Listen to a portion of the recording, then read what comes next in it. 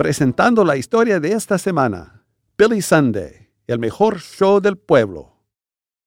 Los Rolling Stones hicieron historia con sus ganancias en el 2014. El precio promedio por boleto para sus conciertos fue de $624. ¡Ay! Billy Sunday atrajo multitudes sin boletos a principios del siglo XX.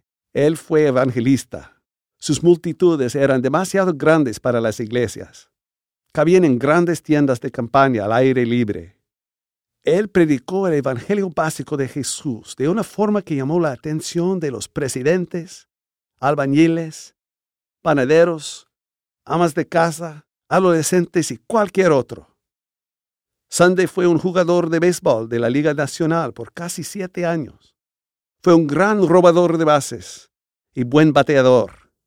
Verlo en el escenario fue como estar en las graderías de un juego. Aunque sus movimientos eran extravagantes, su deseo no era el de trabajar sobre las emociones de la gente o robar su dinero, pero el de que la gente conociera de Jesús. Sunday fue un predicador que habló muy común. El lenguaje formal nunca estuvo presente en sus labios. Durante la Primera Guerra Mundial, la cobertura de sus cruzadas eran a menudo más importantes que las noticias sobre la guerra. Su predicación era tan gráfica que a veces horrorizaba a personas. Pero el público no desapareció. Algunas de sus palabras fueron: una razón por la que el pecado florece es que es tratado como un dulce en lugar de una serpiente. ¿Hipócritas en la iglesia?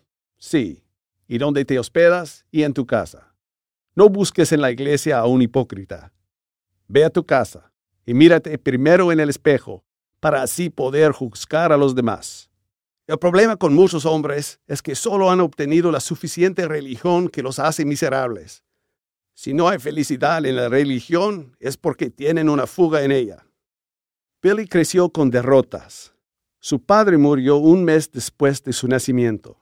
Su mamá se quedó con 3 hijos. Ella se volvió a casar, tuvo 2 hijos más y luego su esposo la abandonó. Su pobreza la obligó a poner a Billy y su hermano en un orfanato. 2 años más tarde, Billy escapó y encontró un trabajo en un establo. Su jefe, Coronel Scott, le envió a la escuela. Billy dejó la escuela secundaria poco antes de graduarse. Pronto estaba jugando para un equipo de béisbol local. Después firmó con el equipo White Stockings de Chicago. Él llamó la atención con su velocidad al correr las bases y algunas capturas extraordinarias. Una tarde se detuvo a escuchar a un equipo predicador del Evangelio de la Misión del Jardín Pacífico. Las canciones e himnos que su madre solía cantar le llamaron la atención. Comenzó a asistir a la misión y se convirtió al cristianismo.